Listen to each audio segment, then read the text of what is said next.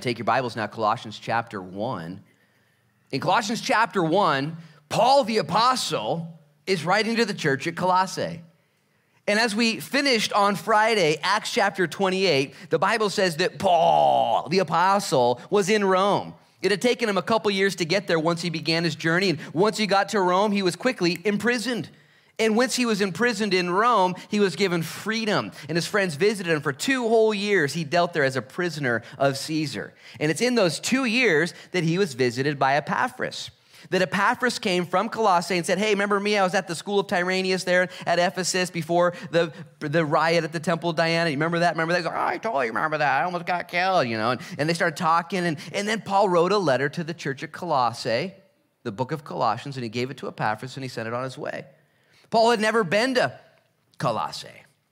He'd only preached the gospel faithfully everywhere that he'd been. As a matter of fact, the Bible says that one time Paul tried to go to the region of Colossae, but the Holy Spirit forbade him. Chapter 16 of the book of Acts. Shut the door. So the Holy Spirit, so Paul tried to go a different direction, and the Lord shut the door. You ever the Lord shut the door on you? Nobody? Just 2 people? Okay, just Deb? Just me and Deb? So anyways, just wait, your door's coming shut soon, And the Holy Spirit shut the door! And the Bible says Paul goes to bed and he receives a vision, a dream of a Macedonian man who says, hey, you know what? We'd like the gospel preached where we live. Can you come to Macedonia? Paul wakes up from his dream, shakes his traveling companions, jumps on a boat, goes to Macedonia and begins to preach. And it's a miracle. It's a revival. People get saved. The most unimaginable people get saved. God knows what he's doing. But the Bible goes on then in another portion of scripture to say that the places that God forbid him to go, Colossae and other regions, listen, okay, it says that in those places of Asia Minor, all of the word was preached and that the word went to all of Asia. I say that to say this. When God shuts a door, it's not because we have all these other reasons, oh man, this, that, and the other. The Lord knows what he's doing in his timing. And the Lord is always doing things, good things. He says in Jeremiah 29, I know what the thoughts I have. They're good, they're not evil. They're thoughts of a future and a hope. Now, the people in Babylon were like, okay, I'm glad I read that because it doesn't feel like it right now, Doesn't seem like it right now. And in your situation, wouldn't that be awesome if you were a mom or a dad that just continued to walk that road of faith and to believe that? So Paul gets a visitor named Epaphras. He says, hey, there's this church that's banging hard. They love God, they love Jesus, and they love people, and they have hope in heaven, and all these things are happening. So Paul says, cool. How'd that happen? We learned about this last week. Well, because I told him everything you taught me. Really? The principle we went over last week at the beginning of the sermon, I meant to get further, but I didn't, so we're gonna go further today. But the principle is that without him, you can't, and without you, he won't. Just keep tucking that away. Without him, you can't. Man, you can't do anything. Apart from me, you can do nothing. John 15. Philippians 4:13. Through Christ, I can do what, though? All things. So you're either doing one or the other. Nothing or all things. Like, that's kind of like, you're pegged out on either side. That's it. And when you submit yourself to the Lord, he will do through you what only he can do. This is great news, by the way, for those of you who are working jobs right now with other people that are non-believers or rubbing shoulders with people who need Jesus. He will lead you and he will guide you, and that's how he's going to go ahead and move his ministry forward. Here's the deal, that this is got to be in tandem, not just with the Lord's will and the Lord's way, but it's got to be in tandem with the Lord's work. And today you can write this down in your notes if you're a note taker. Paul says this in verse 9, let's read it. He says, for this reason, we also, since the day we heard it, heard what? Heard about you guys. Well, because we heard that, we don't cease to pray for you and ask that you may be filled with the knowledge of his will in all wisdom and spiritual understanding. Paul says, because I heard you guys are doing good, I haven't quit praying for you. And prayer is how you grow. Prayer is how you commune with God. Prayer is how God guides you and leads you. Prayer is how he changes you. And once you stop praying, man, you just stop producing. Have you noticed that to be true? You stop praying for things, and I encouraged you last week about prayer. And I don't know how your week went, but I prayed a little bit differently this last week. I just did. And I remember it started on Monday because that's right after Sunday, and I saw the sermon fresh in my brain, And it was really special. I went outside my house, and the sun was shining on my face. And how many of you guys like this rain? Isn't this rain awesome? Okay, how many of you guys are over it? I'm over it too. I'm over it. I need summer back. Summer. Winter's long enough. And anyways, on Monday, the sun was shining. I was out there praying, and I had all these stressors on my life, just stressors, these big things, all like isolated stressors. So here's what I did on Monday. On Monday, I shut my Bible after I'd read it, because it works better that way. And I had it this way, and I was outside, and I began to pray over every single issue out loud. I was outside, like a crazy person, like my coffee was too strong or something like that. And I'm praying out loud, not super loud, but loud enough where I could hear it and I could stay focused. And then I just prayed in the Spirit over every issue. I just prayed in tongues a little bit, just worshiping God and proclaiming how good he is. And I kid you not, by the time I was done, a couple of issues, I grabbed my phone afterwards, and a couple prayers had been answered immediately. It was absolutely insane. I mean, big ones are like, no way, like they made the top 5. I was like, that was crazy, and the Lord continued to answer those. And why was I surprised? Why are we surprised?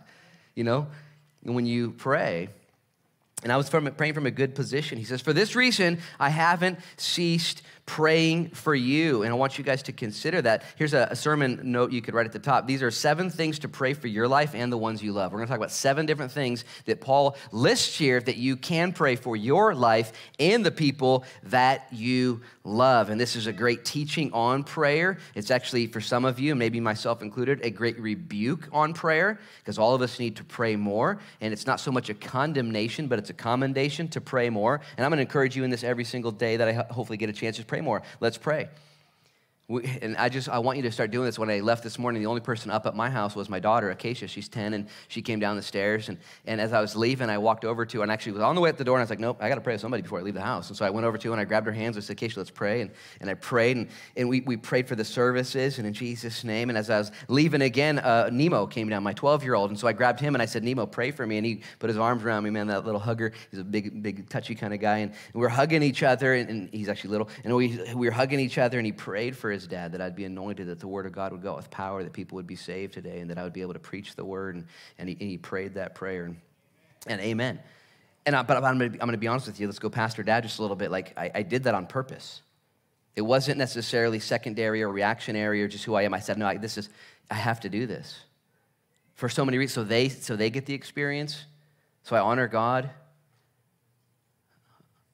I mentioned this before, and do you find that I just repeat myself in my sermons all the time? Don't say yes. But anyways, I repeat myself all the time. I've been a competitive athlete my whole life, and warm-ups and stretching was not important to me in high school or college, and as I competed, because I wanted to save my energy for the battle. And I just was convinced.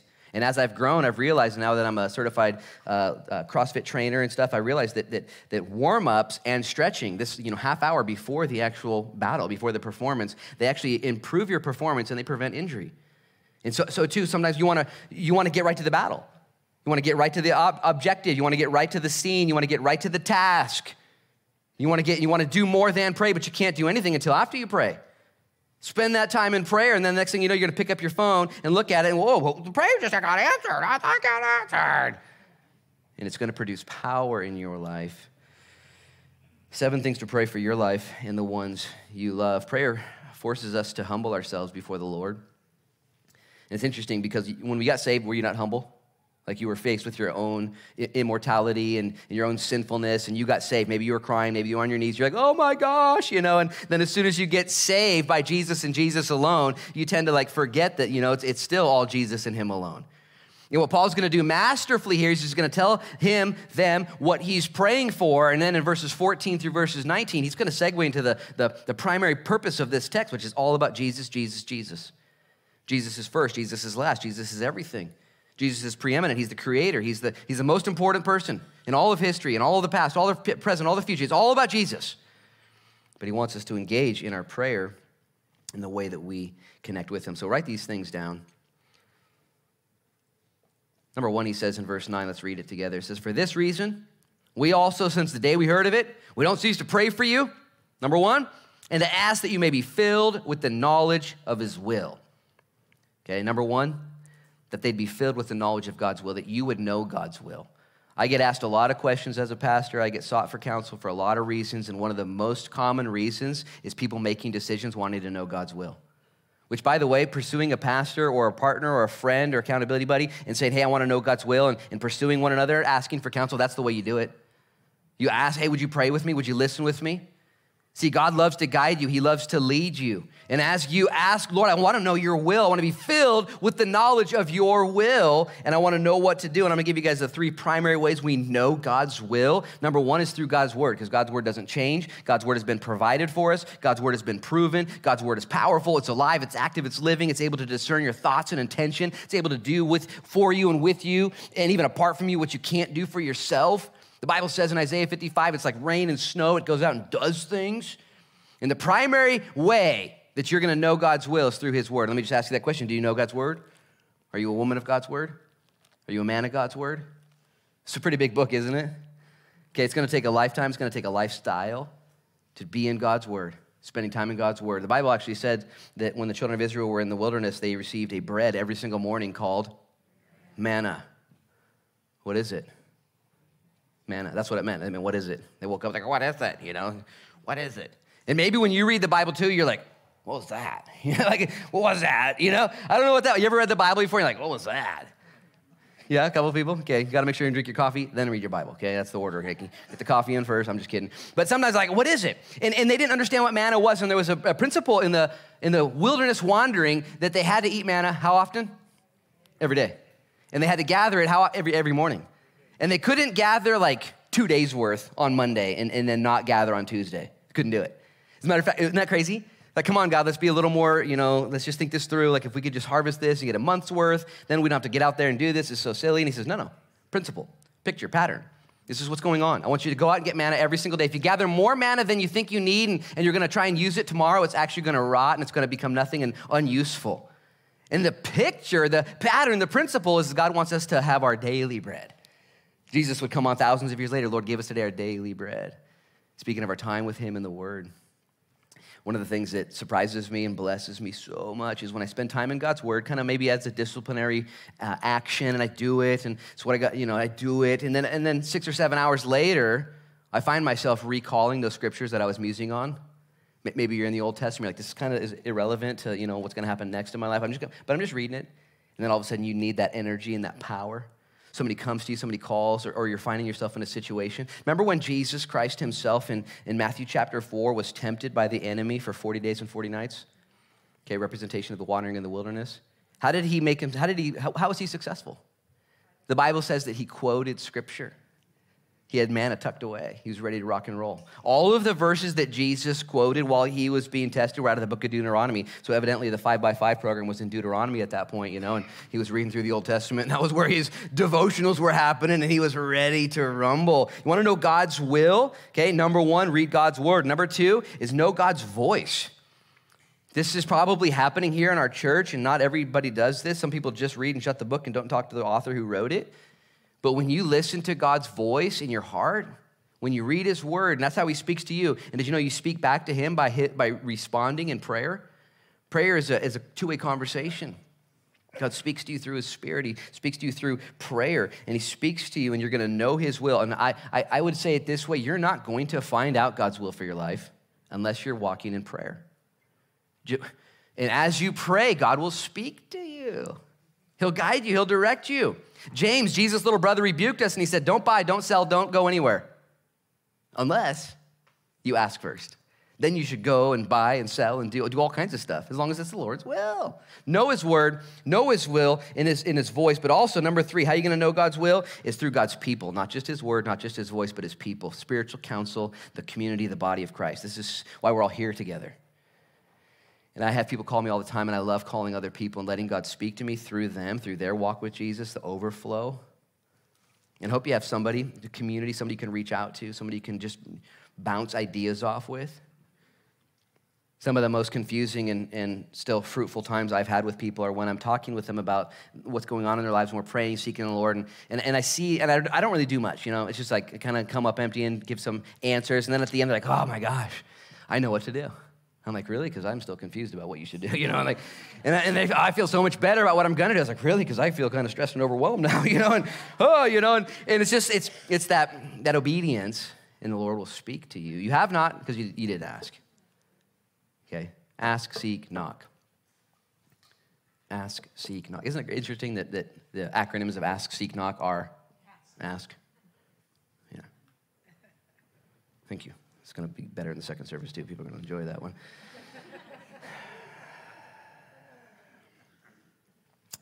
Notice what he says in verse 9. He says, for this reason, we also, since the day we heard of it, do not cease to pray for you and to ask that you may be filled with the knowledge of his will. When you're filled, it literally means overflowing, enough for you and enough for other people.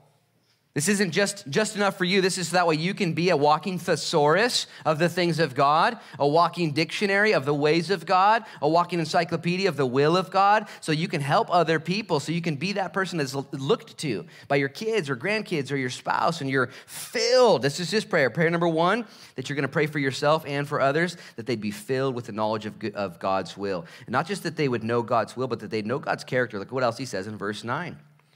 Not only of his will, but in all wisdom and spiritual understanding. You can connect that with the same kind of phrase, but I think Paul put that in there, inspired by the Holy Spirit on purpose. And he literally says with wisdom, all wisdom and spiritual understanding. When you see the words wisdom and spiritual understanding, Paul and the Holy Spirit are making a distinction between the knowledge of this world and the knowledge of God. Do you guys understand there's a difference? Between the wisdom of this world and the wisdom of God. And he's praying for that church there that they'd be filled not only with God's will, but with the wisdom and nature of God. I'm going to put it simply this way, that you would be filled with God's character, that you would know his character. God's character is vastly different than this world. It's vastly different than organizations and businesses and even some churches, his character.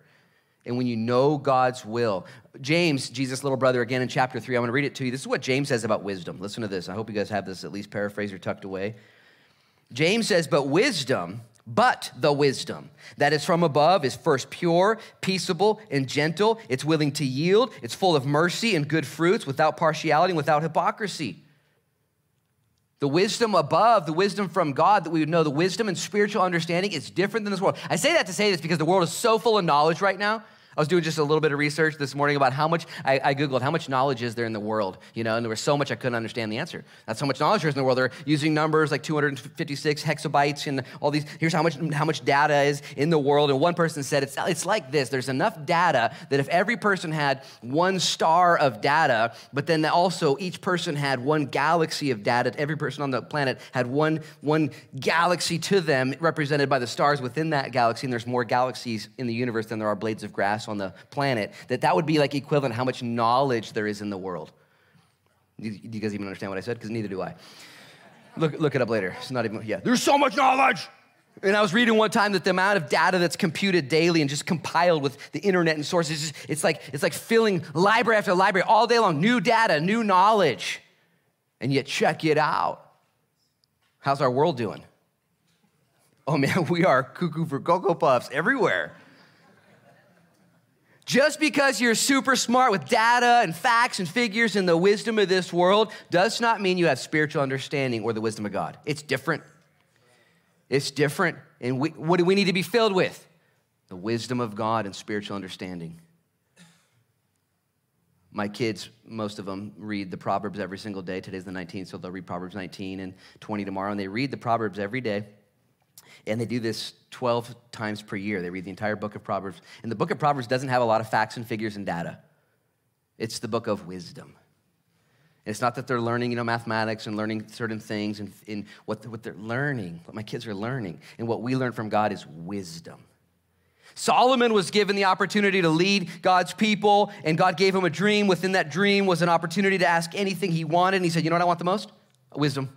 What for? So I can lead your people well. It's a big deal. It's a big job. I want wisdom. And God was amazed. And God says, really? You don't want your enemies' heads on a platter? You don't want riches? You don't want strength and power? Well, guess what I'm going to do? I'm going to give you all those things and wisdom to get there. And Solomon became the wisest man to ever live. Paul says, I pray for you guys? That you know the will of God. Cool, I want to know what to do. And that you have spiritual wisdom and understanding. Romans chapter 1, Paul gives a rebuke, a report card about the world. He says, you know what the world has done? The world has professed to be wise, and they've become fools. What's the beginning of wisdom? Fear the Lord.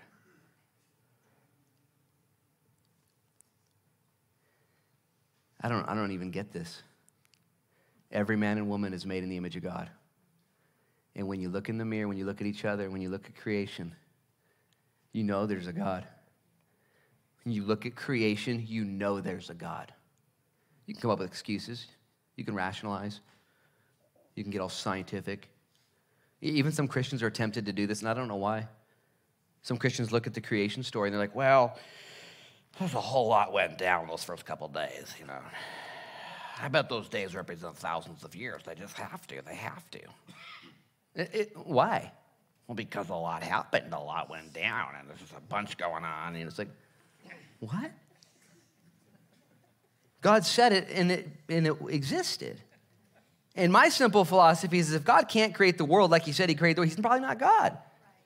He's like, he's a craftsman on the help wanted list. Like, I can do some stuff, I can't do everything. I'm pretty limited. God is unlimited. And it's just interesting to me, we limit God. Don't we limit God? And I'm not trying to make fun of him, but I apologize if I stepped on your toes. Get some stronger shoes. And, just read the Bible. I limit God too, though. I limit God. I wake up in the morning and things didn't go my way. Oh, no. And the Lord's like, I am so strong, bro. I am so strong. Professing to be wise, they became fools. I want to know God in the wisdom and spiritual understanding. Pray that for yourself, that you would know God's will and that you would know God's character. What's God like? Can he handle it? Is he big enough? Is he smart enough? Is he strong enough? And like Solomon, may we be anointed. And here's the deal. Once you know these things, the will of God and the character of God, you know what's going on, okay? Then you got to do number 3, pray this, that you're able to do the work of God. Because once you know stuff, okay, now it's the what, and then after that comes the so. It's like the so what. My pastor always used to say at the end of his sermons, he wanted to make sure that he gave a what at the end of the so. So what? So what? What's the conclusion? What do I do now? Look at what he says in verse 10. He says that you may walk worthy of the Lord, fully pleasing him and being fruitful in every good work and increasing the knowledge of God. There's a couple points in there we're going to pull out of that. But number 1, he says that we would be able to walk with God. And you can write that down, that you do God's work. He's praying that we do God's work, that we'd walk worthy of the Lord, fully pleasing him. And wisdom, after we gather it and apply it, okay, knowledge is actually wisdom applied, or the other way around, and it's what we do after we find out what to do. And he says that I'm praying for you that you would aim worthy and walk worthy of the Lord. I like that word walk. It's the first thing I've circled in verse 10, because it's just a walk. You ever been on a walk before? And walks are pretty enjoyable. Like, you can handle it. It's like, I've been on runs before. I've been on sprints. I've been on races. I've done ultra marathons and half marathons and duathlons and triathlons, and I've done them all. Going on a walk is super fun. And he says that our journey with him is a walk. And if you got kids, you know that walk changes occasionally. You pace it out for the weakest one in your bunch. Matter of fact, back to the children of Israel in the wilderness, they went as fast as they could for the littlest feet. Because God knows you. He loves you. It's a walk. It's a walk, but within that walk, there is work. There's things that God wants for you and I to do. In verse 10, he says that you may walk worthy of the Lord, fully pleasing him. I've said this before, and I want to say it again, that if you live your life for an audience of one, okay, your life's going to be amazing. Pleasing the Lord, not man. Pleasing the Lord, not yourself. Pleasing the Lord, not others. And your life will be fruitful. Your walk will be fruitful in every good work. Live for an audience of one. Jesus actually summarized the law. He said, the greatest commandment is to love God. And the second is like it, love your neighbor as yourself. Because if you do those two things, if you're just loving God, if you're living for God, if you're serving God and you're loving others, you're going to be pleasing. Everything you do. What about all this other stuff? Hey, back to step 1 and 2. Do those two, and then all this will be worked out. Know God's will, know his character, and do his work. And let me make sure and just kind of give you a couple of verses here. In John 15, Jesus is on his way to die, and he is walking through the vineyard, and he begins to use the vineyard as a teachable moment, and he talks about fruit. He talks about when fruit gets messed up, what it needs to be done, pruned and lifted up and washed off. And yet Jesus said in John 15 and also again in John 8, he said, if you abide in me and me in you, what's going to happen? You're going to be fruitful. Okay, so the abiding in him goes back to the first prayer. Know God's will and know God's character. Don't spaz out with me, but how many of you guys spaz out a little bit about doing the work of God? You're like, oh man, I got to figure it out. This is going to be so intense. And man, can you imagine if you went to an apple orchard and all the apple trees were stressed out and trying to produce apples? The apple trees just woke up and they're stretching. They're like, oh, guys, we got to do this right. Okay, you over there, you're totally blowing it. You need to flex harder. And all of a sudden you heard all the apple trees start screaming. Rah! You're like, oh, Number one, if that happens to you, film it, okay, because that's National Geographic wants that footage. Actually, I love fruit trees. I love standing there looking at them. I just freak out. I trip out. I'm like, what the heck, dude? No way. I know a little bit, I don't know a lot, but I know that this tree's planted in the ground and there's no like Fred Meyer grocer underneath there, and somehow there's fruit coming out of this. And where's this fruit coming from? Like I go to the apple store and there's apples. Like, yeah, you go to the lettuce store, there's lettuce. And here it's just growing. How? Because it abides. Roots down, fruits out. It's not magical. It's not even mysterious. It just happens. It's just a mandate.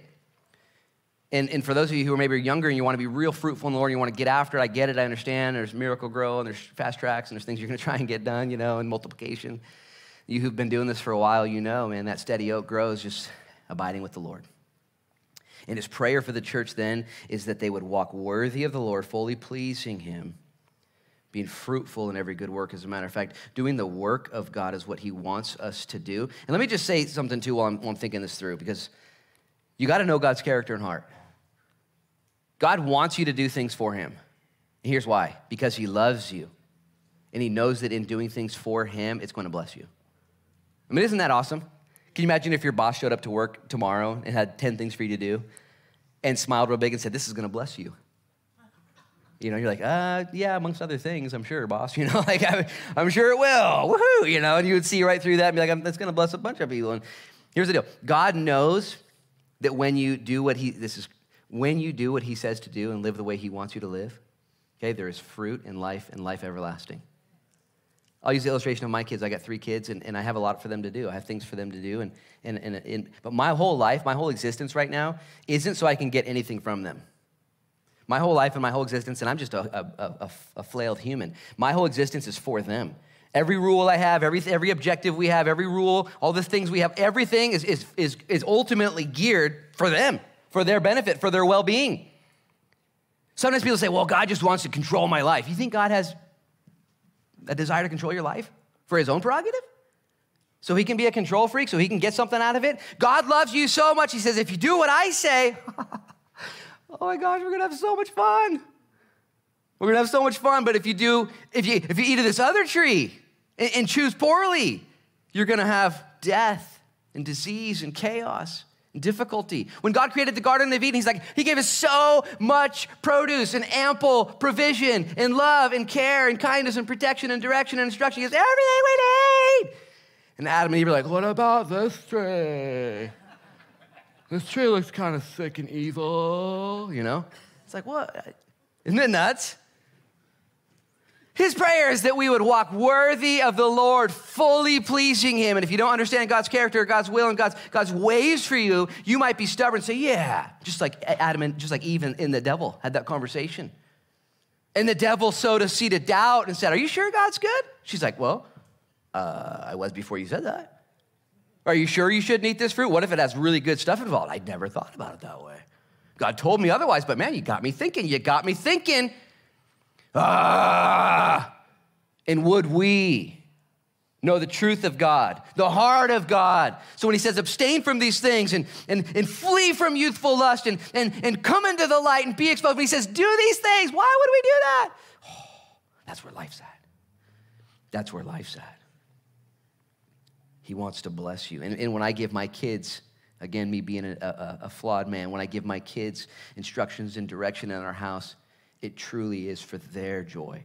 It truly is for our family's growth. We'd be happy, have a good time. And when those kids get rebellious, man, nobody's happy. I got a teenager in the house now. You got to double up your prayer for Pastor Luke, man. It's so far so good, but I can see the horizon. It's changing. It's changing. By the way, he says in verse 10, he says that he wants us to be fruitful in every good work. Let me just help us out here. The Bible says if you're faithful in the little, God will put you over much. There is a problem with what we would in the church and in Christianity say, this is secular and this is sacred. This is holy and this is normal.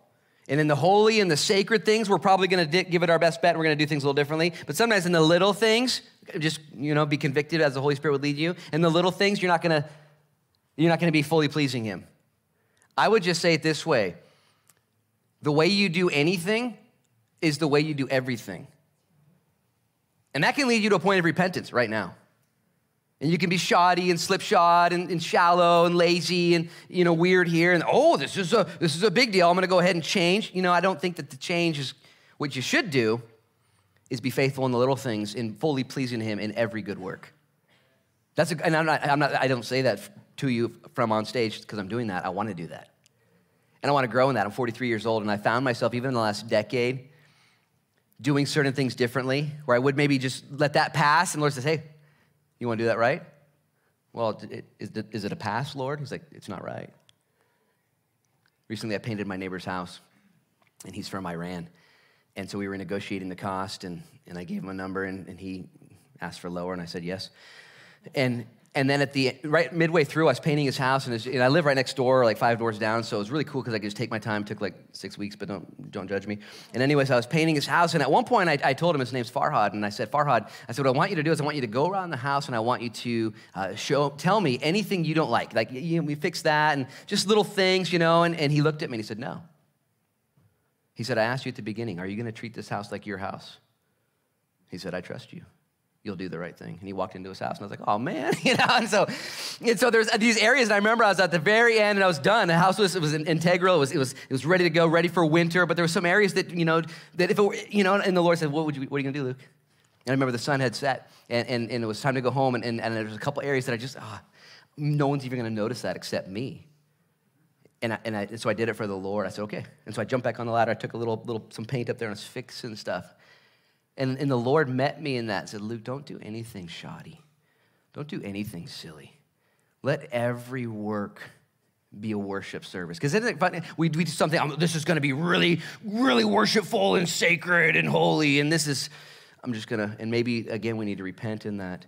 He says that his prayer for them is that they would be fully pleasing to him in every good work. Look what he says in verse 10 at the end. He says, and increasing in the knowledge of God. So far we are praying that we know his will, we know his character, we do his work. And number 4, that we are fruitful in every good work. And number 10, that we would grow in the things of God, that we would grow in his knowledge.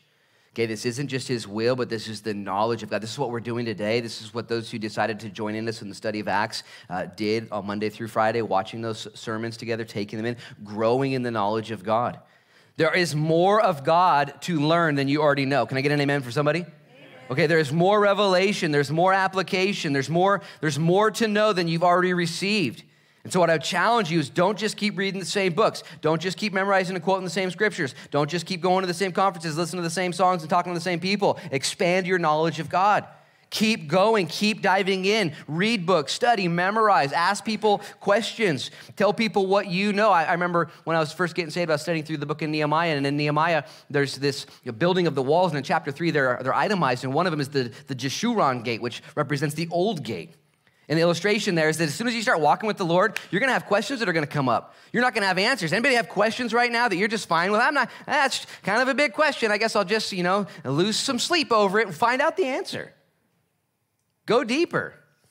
A couple weeks ago, James Garrett was recovering from COVID, and his COVID was gone. They passed the tests, and he had pneumonia, and it was just wrecking his lungs. And Mia, his wife, said, can you guys come over and just pray for James and just visit with him and take communion with him? It was so special. And so we came and got a bunch of communion and brought them some extra communion for after we left because they're super sinful. And I'm just kidding, but, I'm kidding, And so we brought extra communion and oil. I remember, and I ran to my office. And I scanned my shelves, and I knew he's at home on oxygen. And so I found 5 books that I figured he could read through.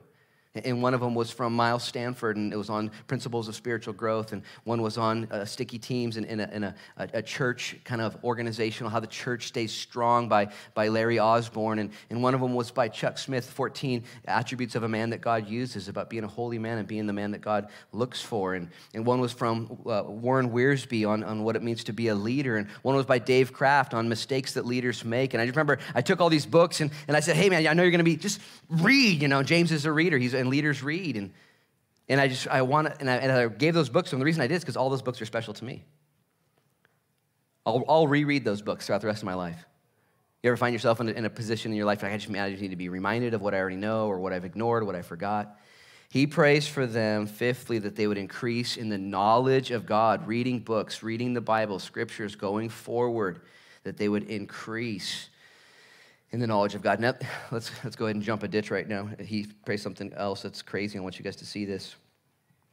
He says in verse 11, strengthened with all might according to his glorious power for all patience and long-suffering with joy. Number 6, he says he's praying for them to stay strong so they can suffer well.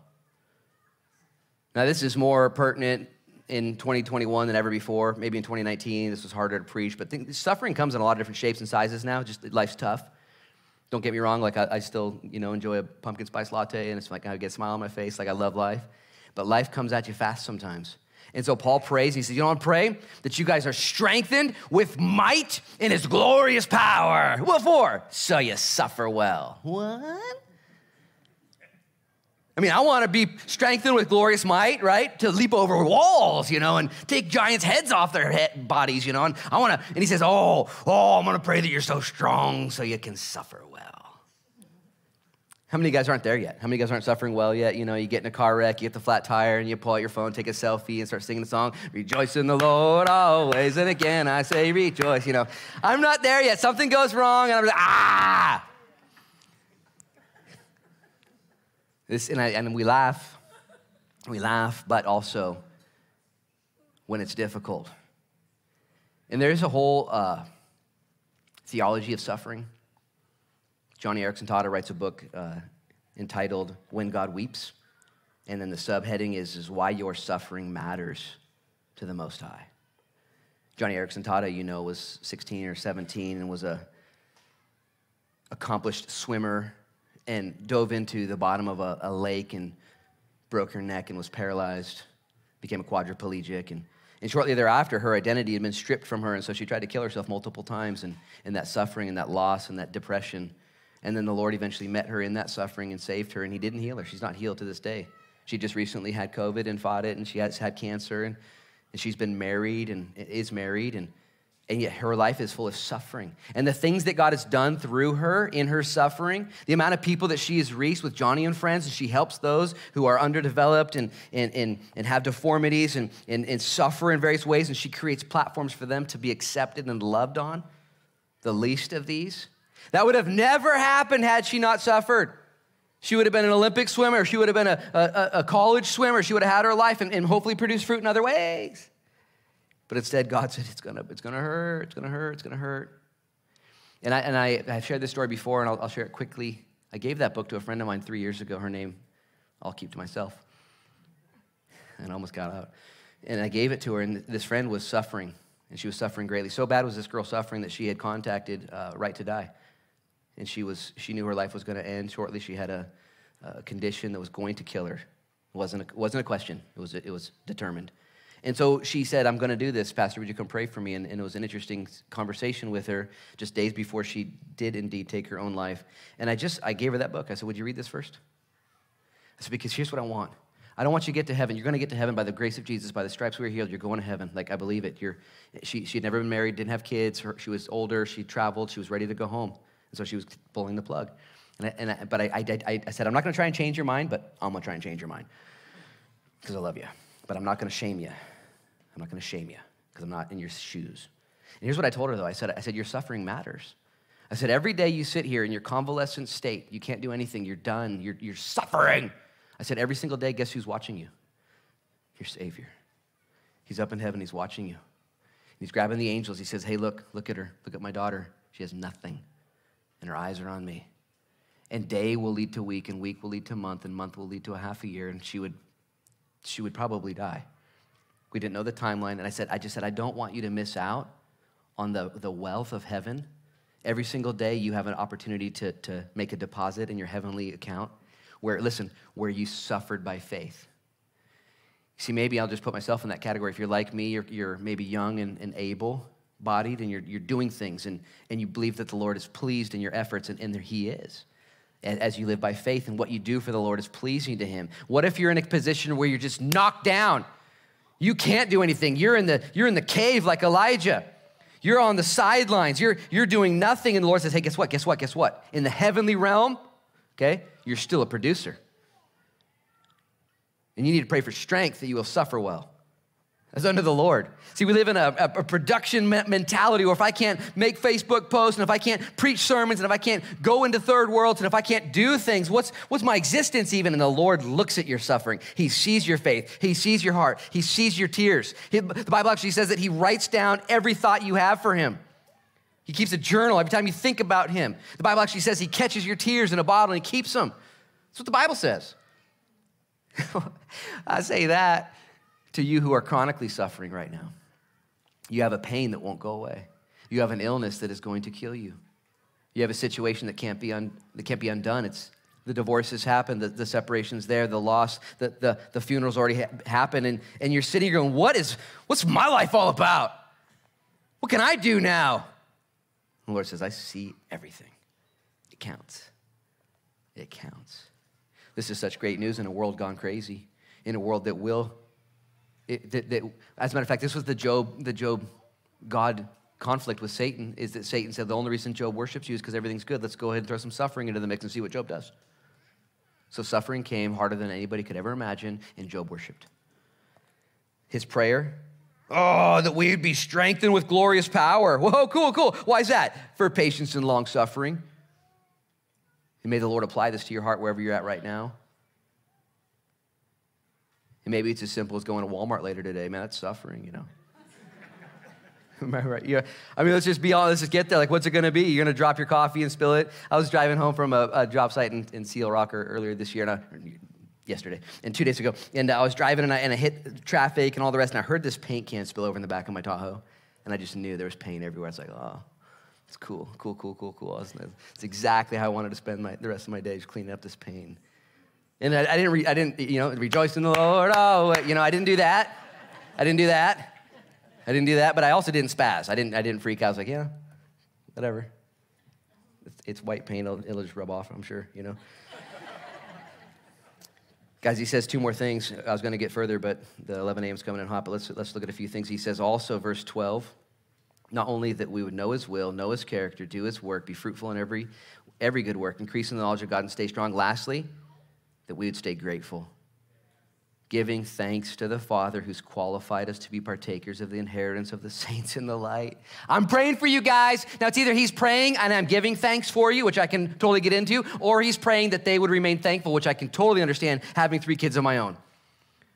He's praying for them that they would always give thanks because they've become inheritance partners. Read verse 12 again. Giving thanks. I'm praying for you. The guys would be grateful to the Father who's qualified us to be partakers of the inheritance of the saints in the light. Guys, never. Paul's in jail when he's saying this. They're under persecution. Things aren't going to go well for the church at Colossae. It's going to be difficult. But you know what they have going for them? An inheritance of the Father. And they've been delivered from darkness to light. And that's never going to change. No matter what. We understand this idea of inheritance. We understand how an inheritance works. Somebody is leaving something for you. Maybe some of you guys have a 401k or a retirement fund, or there's inheritance coming for you. How many guys that kind of excites you, kind of comforts you just a little bit, like, well, I know I'm at the end of the day, woo, Here's the deal. Not everyone has that. Not everyone here, not this way, but everyone here who's a believer has that eternally. We have an inheritance. We have an inheritance that was given to us, and you're not going to just be hooked up here if you have something coming for you. You're going to be hooked up eternally and forever and heavenly and spiritually.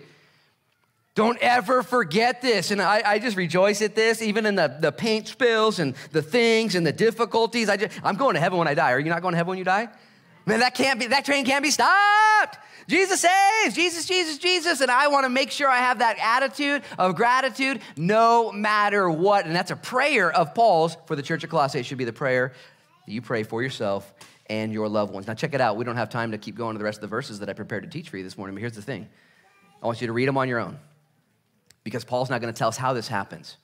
Lest you think I'm up here just making stuff up and just pumping you up. I want to read them to you. In verse 13, he goes on to now segue into the primary purpose and focus of his letter and his life. He, that's Jesus Christ, has delivered us. How is this all going to be possible? How do we have an inheritance? How can we suffer? How can we walk in his will and his knowledge and his character? Because he has delivered us That means rescued from the power of darkness and conveyed us. That word transferred, it's a military term. He's transferred us into the kingdom of the Son of his love. What that term would be used for is when one kingdom would overtake another kingdom, that kingdom would take everything from that kingdom and transfer that wealth into its own kingdom. God says of his Son, Jesus Christ, he has overwhelmed you. He has delivered you. He has redeemed you. And now he has taken everything. He's pillaged hell itself and taken souls, set the captives free, and he now has them in his inheritance. Verse 14, in whom we have redemption through his blood, the forgiveness of sins. He is the image of the invisible God, the firstborn over all creation. And he continues to talk about Jesus Christ, the author and finisher of our faith. Here's the deal, guys. We are in good hands with Jesus Christ. You need him, I need him, we need him, the world needs him. Paul in prison writes to the church at Colossae and said, hey guys, I want you to know I'm praying for you, but I also want you to know it's a done deal. You have been transferred. You have been delivered. You have been redeemed. Walk in it that way. Father, I pray in Jesus' name as we go our way now. In Jesus' name, Lord, would you anoint us? Would you forgive us of our sins? And these seven little points of prayer, Lord, would they be powerful in our life? Would we grow, Lord, and know your will? Would we know your character? Lord, would we do your work? Lord, I pray we'd be strengthened to suffer in Jesus' name. I pray we'd grow in the knowledge of God. And Lord, I pray that you would fill us and you would use us and we'd understand that we have an inheritance with God as well, that we'd remain grateful and thankful. I thank you for my friends, Lord, the Sunday school kids that are coming down the stairs now and all that you're going to do this week. We love you, Jesus. Bless CR, Lord, as they gather. Just that we need to be healing and mercy in the youth groups and the young adult groups. And Lord, those who are golfing later today, just keep them safe from lightning and bless them, Lord. And we thank you for all you've done. We give you our lives, Lord. In Jesus' name we pray. And everybody said? Amen and amen.